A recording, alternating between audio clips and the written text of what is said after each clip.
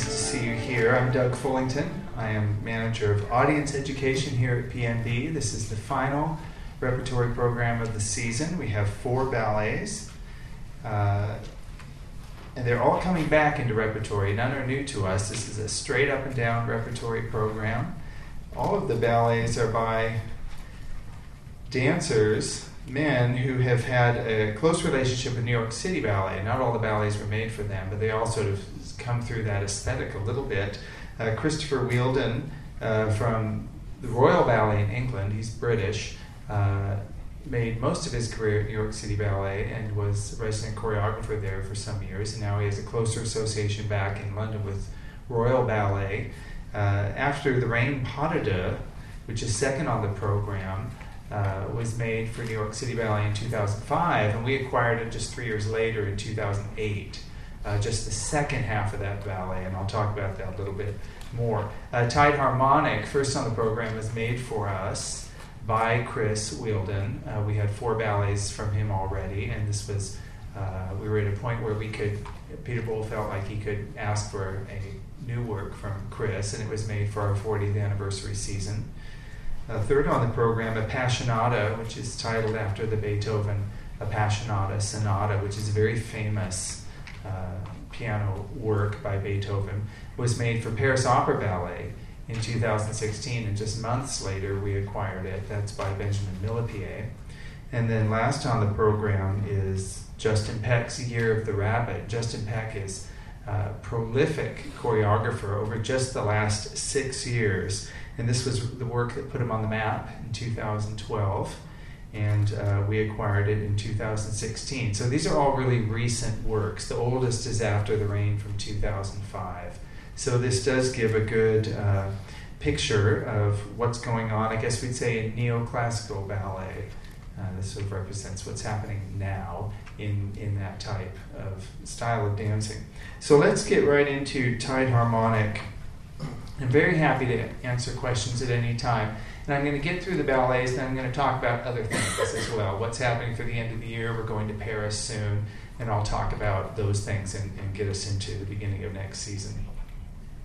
So Tide Harmonic, the title is the title of the music that Chris chose. It is a piece by Joby Talbot. Joby is a British composer. He is the composer of Christopher Wheeldon's Alice in Wonderland, which is a full-length ballet that was made for the Royal Ballet and the National Ballet of Canada. It's a full length. So he and Joby Talbot have worked together more than once, and so Chris picked a selection of music from Tide Harmonic for this work. Tide Harmonic was composed in 2009, and it was arranged specially for this ballet. They talked about what parts of the piece Chris wanted to use, and Joby Talbot fashioned it. It is a real tour de force for the orchestra. They love to play it. The whole piece is meant to evoke the sounds and the power of water. If you like to go down to the orchestra pit and look in it, you'll see a ton of percussion instruments. I don't know if there are 4 or 5 players, but it's everybody down there with all their gear. The percussionists love it. You know, most of the percussionists have some room or shed or something that is full of every kind of percussion instrument. Some are really obscure, and they're so excited when they get to pull out whatever it is that, you know, they haven't played in 3 years because it's not used, and it's used in this one. So it's a lot of percussion. It's a very exciting score. Chris Wheeldon has cast 4 couples. They don't always operate as couples, but it's 4 men and 4 women, and you can see that the costumes have a sort of water feel to them. They're blue, and the women have a sort of cape almost that comes off, and it moves with them. I was trying to think if there are water motifs in the choreography, and there well may be. There's a part that I always think of looks like crab walking. It's a part for 2 men, or maybe they're jellyfish. I'm not sure. Maybe they're not, neither of those, and I'm just reading into it. But you'll see. I think the way they move, and they bend their knees and their arms move, and they sort of pair up and move together. I can't remember if they move sideways. If they moved sideways, I think I'd have an argument for a crab. So this is a really aggressive work for the dancers. There does seem to be a kind of sub-genre of contemporary works now that really take the dancers to the limit of their physical capabilities and sort of exhaust the dancers. Ballet traditionally has been an art form where the dancer doesn't show the effort so much. It's very much a 19th century aesthetic of not showing the effort, continually jumping, but it looks really easy, and you land really softly, and you just keep going. I think as we move through time now in the 21st century, we are really seeing the physicality of dancers and how they are athletes. And I think that choreographers show that now much more often than they used to in the choreography, and we're meant to see the effort. Not that it necessarily is a struggle, but that we can identify with the strength of the body in the dancing. And I think that we see this here in Tide Harmonic. Christopher Wheeldon's also known as a real master of partnering, creating choreography for partners, whether they're men and women or same-sex partnering, just wonderful ideas and ways of two dancers working together that may not have been explored thus far. And that definitely has become a hallmark of his style, and we'll see lots of that in Tide Harmonic as well. Tide is one of the pieces we're taking to Paris. We're taking mostly contemporary work, some work that has been made for us. I can just get into Paris, I guess. We're going at the end of June. It's a festival that's been going on for, I want to say 15, possibly 15 plus years. It's called Les Étés de la Danse. It's a summer dance festival in Paris, usually lasts 2 or 3 weeks. This year, the first week is dedicated to Jerome Robbins ballets because it is the centenary of Jerome Robbins. He was born in 1918. And we will be joined by New York City Ballet, Joffrey Ballet, Miami City Ballet, PNB, and Perm Opera Ballet Theater from Russia, doing 2 mixed programs. And we'll be taking Robbins' Opus 19, The Dreamer, which is set to the wonderful Prokofiev Violin Concerto. We performed it last year at this time. And then we'll move into a week of just PNB, and we'll have 2 programs of 4 ballets each, and Tide is on one of those programs. It's wonderful to bring a program that includes ballets that were made just for us, because we're giving them the premiere of Tide Harmonic in Paris, and so that's on one of the programs.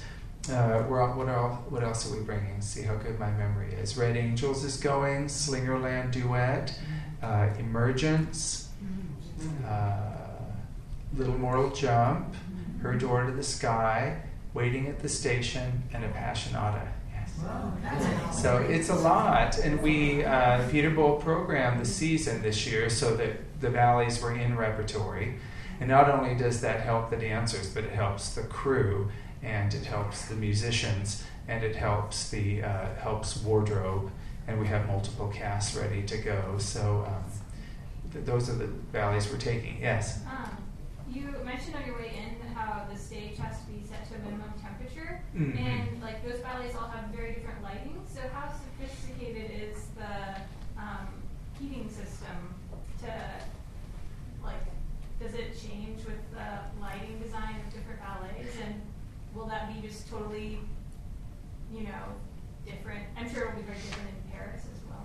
It's a question about, I mentioned when I came in that it was cold in here, but on stage we have a minimum temperature. The dancers contractually have a minimum temperature that they will dance at, and it applies next door as well. And the question was, does the lighting affect that? It generally not. What sometimes affects it is when we use haze on stage, because when it's really warm, the haze will, I think, rise. It won't do what we want it to do. So we try and keep it a little cooler if possible. So when we do ballets with haze, all the doors are shut to the stage. It's as tightly controlled as possible. While the curtain is still closed, so that the haze will behave the way we want it to. When we go on tour, it is always you always have to be ready for conditions that aren't the same as at home. We have a very luxurious theater here. We have a very large stage and wonderful technical capabilities and beautiful dressing rooms. We are very fortunate here. We love our theater. It's also really fun to travel. It builds tremendous camaraderie among the dancers and the entire touring staff, and it's wonderful to dance for other audiences and see and feel their reactions, especially to works they've not seen. But there are definitely challenges. We're performing in a theater that is very, very new. It's called La Seine Musicale. It's a little pun on the word Seine, because Seine is in stage and Seine is it's on an island in the Seine River in Paris. And it's essentially a roadhouse, a theater in which traveling shows would come and bring in all their gear. We tend to not travel that way. We tend to travel to theaters that are set up for us. So there's a lot of rental of equipment and washing machines and just, everything. So we've had 2 pre-trips over there with a couple of teams to make sure it's going to be the way we need it to be over there. How much dress rehearsal time did the dancers get over there? We get very little dress rehearsal time. We get 1 dress rehearsal per program, and not per cast, but per program. And for most ballets, we're presenting 2 casts. I think in the case of Slingerland, we have 3 casts. It's a pas de deux, so it's a little more manageable. But of course, Peter Bohl and the casting wants to provide opportunities for the dancers. So it's wonderful to present multiple casts. Just means that people need to know that the time is very limited. But that's another reason to program the ballets here at home and have them up and running as much as we can, multiple casts having performed them. And that really prepares us for a very concentrated week of performances there. So, yes, sir. How much of the orchestra will be able to go? We're not taking the full orchestra this time because the festival works with an existing orchestra, but we are taking Emile Decoux, our conductor, and Alan Dameron, who will just, Alan won't conduct, but he is piano soloist for Appassionata and for Waiting at the Station. Christina Siemens is also going. She actually is playing the piano solo for Robin's Interplay for Joffrey Ballet. Because we're sort of the resident company there, we're sort of providing services of all kinds to the other companies as well. Michael Jinsu Lim, our concertmaster, is going as well, and will be concertmaster for a number of pieces, and will play the Prokofiev Violin Concerto. So, are we getting reimbursed for that? Oh yes, we are. When you are presented by a festival, there's a whole financial agreement. I would imagine the contract is pretty. The contract takes months to work out, and every festival has a different setup. What they provide, and then what they expect you to cover with the fee that they provide as well.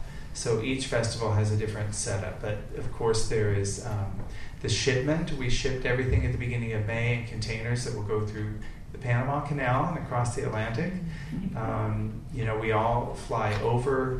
There's per diem, ground transportation, all hotel, everything. Yes, it is. Ballet is an expensive art form. It's a wonderful thing. Well, thank you. I'm glad you're saying it's a wonderful thing. I think it is too. Yes, sir. Historically, is there any recruiting of dancers to other companies like this event? That's such a good question. Is there any recruiting of dancers? When we go on tour, I usually receive a number of inquiries from dancers who would like to take class with the company while we're on tour. They want to come and take the daily class as an audition. We usually screen those people fairly heavily because tour is a sort of fairly highly charged atmosphere. Dancers are in a different place, and the class really serves as a warm-up for a day that probably includes a dress rehearsal right into a show in a new venue. So we are a little bit more selective than we may be for dancers who are travel through Seattle and asked to take class with us. But that definitely can be an aspect of touring. When we went to London, I think in 2002, or it might have been 1999, I forget which one, we had a formal audition during the week that we were touring there. And we publicized that, and dancers came and auditioned for the company. So, touring is a great way to get the name of the company out there for dancers. Dancers are interested in companies that tour, because dancers like to tour. It offers more performing opportunities. So it's great visibility for us. Yeah. Sure. Did anyone you know come or join the company after the London audition? You see, that's what I was trying to remember. Did anyone join the company after the London audition? I want to say no, but I could be mistaken. It's been quite some time. So, yes. I read that you were going to do some kind of a lecture regarding the writing of the ballet and the language of the ballet in written form for Russia. Oh, that is true. We're not getting to the ballets very much on this show, but I promise we will. Yes, I wanted to do that for us. Oh, thank you. It was just a question. Not only is it the Robbins centenary this year, but it is the 200th birthday of Marius Petipa, the French 19th century choreographer. And there's a conference in Moscow next week that I will be speaking at. So, and I'll be talking about the notation system that was used to notate his ballets. So, are you going to record it? Will that be available? I'm not sure if it'll be recorded, but we get plenty of, you guys get plenty of me next door talking about notation, so I'm sure at some point next year, with regard to Sleeping Beauty, we'll do something on that, yeah. Thank you. After the Rain, Pas de Deux is not going to Paris. This is, I have to say, I think this is one of the most beautiful contemporary duets. It is very, very popular. It is performed on gala programs worldwide. It wasn't choreographed on its own. It's part of a two-part ballet called After the Rain. And the first part is set for three couples dancing to Arvo Pärt's a piece called Tabula Rasa. And then the second part is this duet set to Spiegel im Spiegel, it's called, also by Pärt, which is a piece for solo piano and violin. It's a very, very simple and spare piece. But the second half, this duet, made such an impression that it started to be performed on its own, and Christopher Wheeldon has allowed that. And I have to say, it's probably the most oft performed contemporary duet, that was written. It was choreographed 13 years ago. It's quite something. Sometimes it's done in bare feet. I think more often than not, the dancers wear ballet, sort of slippers, but it's sometimes done in bare feet, and I think it can be done either way. And I'm not sure what James and Rachel are doing tonight, I have to say, so you can look and see if they're in slippers or bare feet. It is balletic in nature, but there's a lot of sort of just natural movement to it, and I think that is part of its appeal. Definitely, we can see Chris Wheeldon's ability to create a connection between two dancers. It's not just between them, but that I think that draws the audience in as well. There are no bravura movements here. It's often very slow moving. And the dancers often move in unison next to each other. There are some beautiful lifts, but always with a sense of ease and gentleness to it. The whole feel here is gentle. And I don't know if there's a particular story behind the choreography or what it's intended to convey. It always seems to me that perhaps it's followed something tumultuous, and perhaps that is part of the title. Sure. I've heard maybe a possibility with the 9/11. 9/11. That's an abstraction. Sure. New York City Ballet did, as a sort of tribute and in memoriam, if you will, a memorial tribute to 9/11, filmed some of this at sunrise, and that you can see that on YouTube. It's very beautifully done. The duet's very lovely, and all the dancers want to do it. So James Moore is dancing tonight, and Rachel Foster. Both of them have been out for a fair amount of time this year with some injuries, and we're so pleased that they're back Carell Cruz, who's retiring at the end of this season, will dance it with Leslie Roush, who makes her debut in this. And Seth Orza will be with Elizabeth Murphy, also making her debut. So some really beautiful casts. I mean, I would come back to the program to see the different casts in this because I think there's something very personal about it, and it's very beautiful. So a very generous gift from Christopher Wheeldon to allow the duet to be extracted from the ballet. Passionata, also going to Paris, is by Benjamin Millepied. There aren't many ballets to Beethoven. I think Twyla Tharp's choreographed to Beethoven. Balanchine didn't choreograph to Beethoven. I don't think he said he didn't like Beethoven. He's on record saying that he felt that certain music stood on its own and nothing could be added to it. So perhaps he felt that way about Beethoven, I'm not sure. The Passionata Sonata is very famous work that many pianists have tackled. It's one of the mature Beethoven works, and it's a lengthy work. It's about half an hour. It'll be Alan Dameron playing it every show. And he's on a raised platform by the pit, which is wonderful. So you can see him play and also interact with the dancers. Like Tied Harmonica, maybe even more so, this is a dance that really asks absolutely everything physically of the dancers. They even have a costume change in the middle of it. So it's almost like a 2-act ballet for 3 couples. They're presented first in these sort of beautiful jewel tones and then in monochromatic colors later. And Benjamin Millepied is given a real sweep to this piece. There's a lot of running, and in fact the dancers say that's part of what's so exhausting. It's not just the movements and the interaction, and there's also quite a bit of jumping, but there's a lot of running too. It's extremely aerobic and not in short spurts either. So again, I think part of the experience for us is seeing the exhaustion, particularly in the last 5, 6, 7 minutes in this final movement that's just going. And the dancers are really rising to meet the energy that Beethoven is asking of the pianist. And it's quite thrilling. This was made first for Paris Opera Ballet, as I said, in February of 16. It had a different title, La Nuit s'achève, or The Night Ends.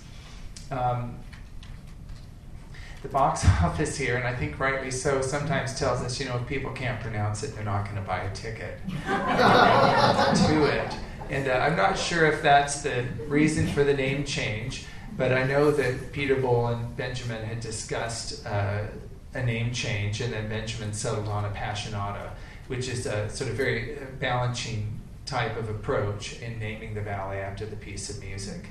But of course it does mean passion, and I think that's a major factor in this ballet, as you see, particularly the central couple, which tonight is Elizabeth Murphy and Carell Cruz, very beautifully matched in this. So it's a beautiful piece. It's interesting that we're taking it to Paris and that it was made for Paris Opera, but the festival presenters really wanted to show it. They'll see, so Paris will see a different company dance it. And I think San Francisco Ballet is acquiring this work as well, coming up too, is what I've heard. So it's starting to make its way to other companies. Year of the Rabbit is the last piece on the program. I really like this piece because, as I said, it put Justin Peck on the map. He made it in 2012, and it began life as a ballet for the New York Choreographic Institute, which is a little bit like our Next Step program. In the Choreographic Institute, choreographers, sometimes who are members of New York City Ballet, and sometimes choreographers who have applied to be part of the program, come from elsewhere and work with the students in the School of American Ballet. And Justin was one of those choreographers, and one of the students he worked with was Angelica Generosa. And he made on her the part that you'll see her dance tonight. When the ballet had its professional premiere, with New York City Ballet, it was a role dance by Ashley Bowder. But it had been worked out on Angelica, and she's on stage tonight. She's also on the cover of the program. I think she has, these titles are great because they so don't match her. Year of the Ox, in Year of the Boar. But it's all set to music by Sufjan Stevens from his album from 2002. It's an electronic music album called Enjoy Your Rabbit. It was a song cycle based on the Chinese zodiac. And shortly after, it was arranged for strings. And that is the version that Justin used for his ballet. And he doesn't use all of the movements. He uses 7 of the movements to create the ballet. Justin Peck, one of the things he's known for early on in his career, and I think he's just 30, is the way he's able to move people around on stage and really work with groups, work with the ensemble, and come up with, I think, really ingenious ways of deploying them on stage, geometrically and with the various kind of movements they do. So you'll see a lot of attention paid to that in Year of the Rabbit. A lot of wonderful images created by the whole ensemble. Really high energy and just really showing, I think, what Justin's ideas about ballet are. And if you are able to follow any of his other work, most of it now is made for New York City Ballet. He made a short work called Debonair for us a few seasons ago. It's just a little bit of a departure for him. It was a little bit more of a low-key work, but I think we see sort of quintessential Justin Peck here in Year of the Rabbit. And Sure. he's also nominated for a Tony for choreography for Carousel. He is nominated for the Tony for Carousel. So, just an aside, on my way to Russia, I'm going to New York, and I was supposed to see Carousel on Sunday night, and they canceled the show. Oh. And Renee Fleming is in it. I don't know why they canceled it. Maybe there's a Tony's rehearsal. I don't know. It's the next week. But so I can't report on that. Yes, sir. Seth Orza wrote something to Beethoven's violin concerto a few years ago. Right. Did it ever grow wheels? Did it get picked up by anybody? It has not yet, but it's Seth Orza. It was for Next Step. Am I right? Right. Yeah. Thank you for reminding me of that. Yeah, Beethoven. Well, there's more out there to be had. Yeah, it was beautiful, wasn't it? Yeah. Good. Thank you for reminding me of that. That's good. Add to the small collection of Beethoven ballets. We have just a couple minutes. I'd be happy to answer anything else for you. Sure. Yeah, with After the Rain, that couple, are they one of the 3 couples in the first half, or they? Is the After the Rain couple one of the couples from the first half of the ballet After the Rain? I don't think so, and I've just seen it one time complete. I want to say they're not, because the first half segues into the second, and it's a different costume, and the hair is down, and I think that it's a different set of people. And also, was Tide Harmonic the only, like, the music was directly for the ballet, whereas it seems like all 4 of these, although their titles come from the music, that they're like obviously very closely tied, but that was the only one that the music was written for the ballet specifically, is that correct? Yes. Well, it's not quite right. We're talking about Tide Harmonic. The work existed as a larger work from 2009, but then the arrangement was made for the ballet in 2013. So it kind of was written for it certainly was tailored for the ballet. Yes. Sure. For season encores, what will be performed? Oh, Season Encore, thank you. So Season Encore is our annual year-end sort of one-off show that we'll do next Sunday the 10th. And in it we honor dancers who are leaving or look back at the season. We'll look back at Diamonds, our new production of Diamonds. We'll have the pas de deux and the finale, which is the big polonaise, and Carell Cruz will dance that. Carell also will dance the Don Quixote pas de deux with his wife, Lindsay Deck. Let's see what After the Rain is on that program. Then it's a little bit of a smorgasbord.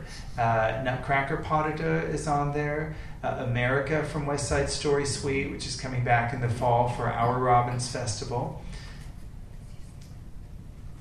Tarantella by Balanchine, pas de deux. That's a real tour de force, and that will be on this program in 1 year from now, but you'll see a preview of it on the Encore program.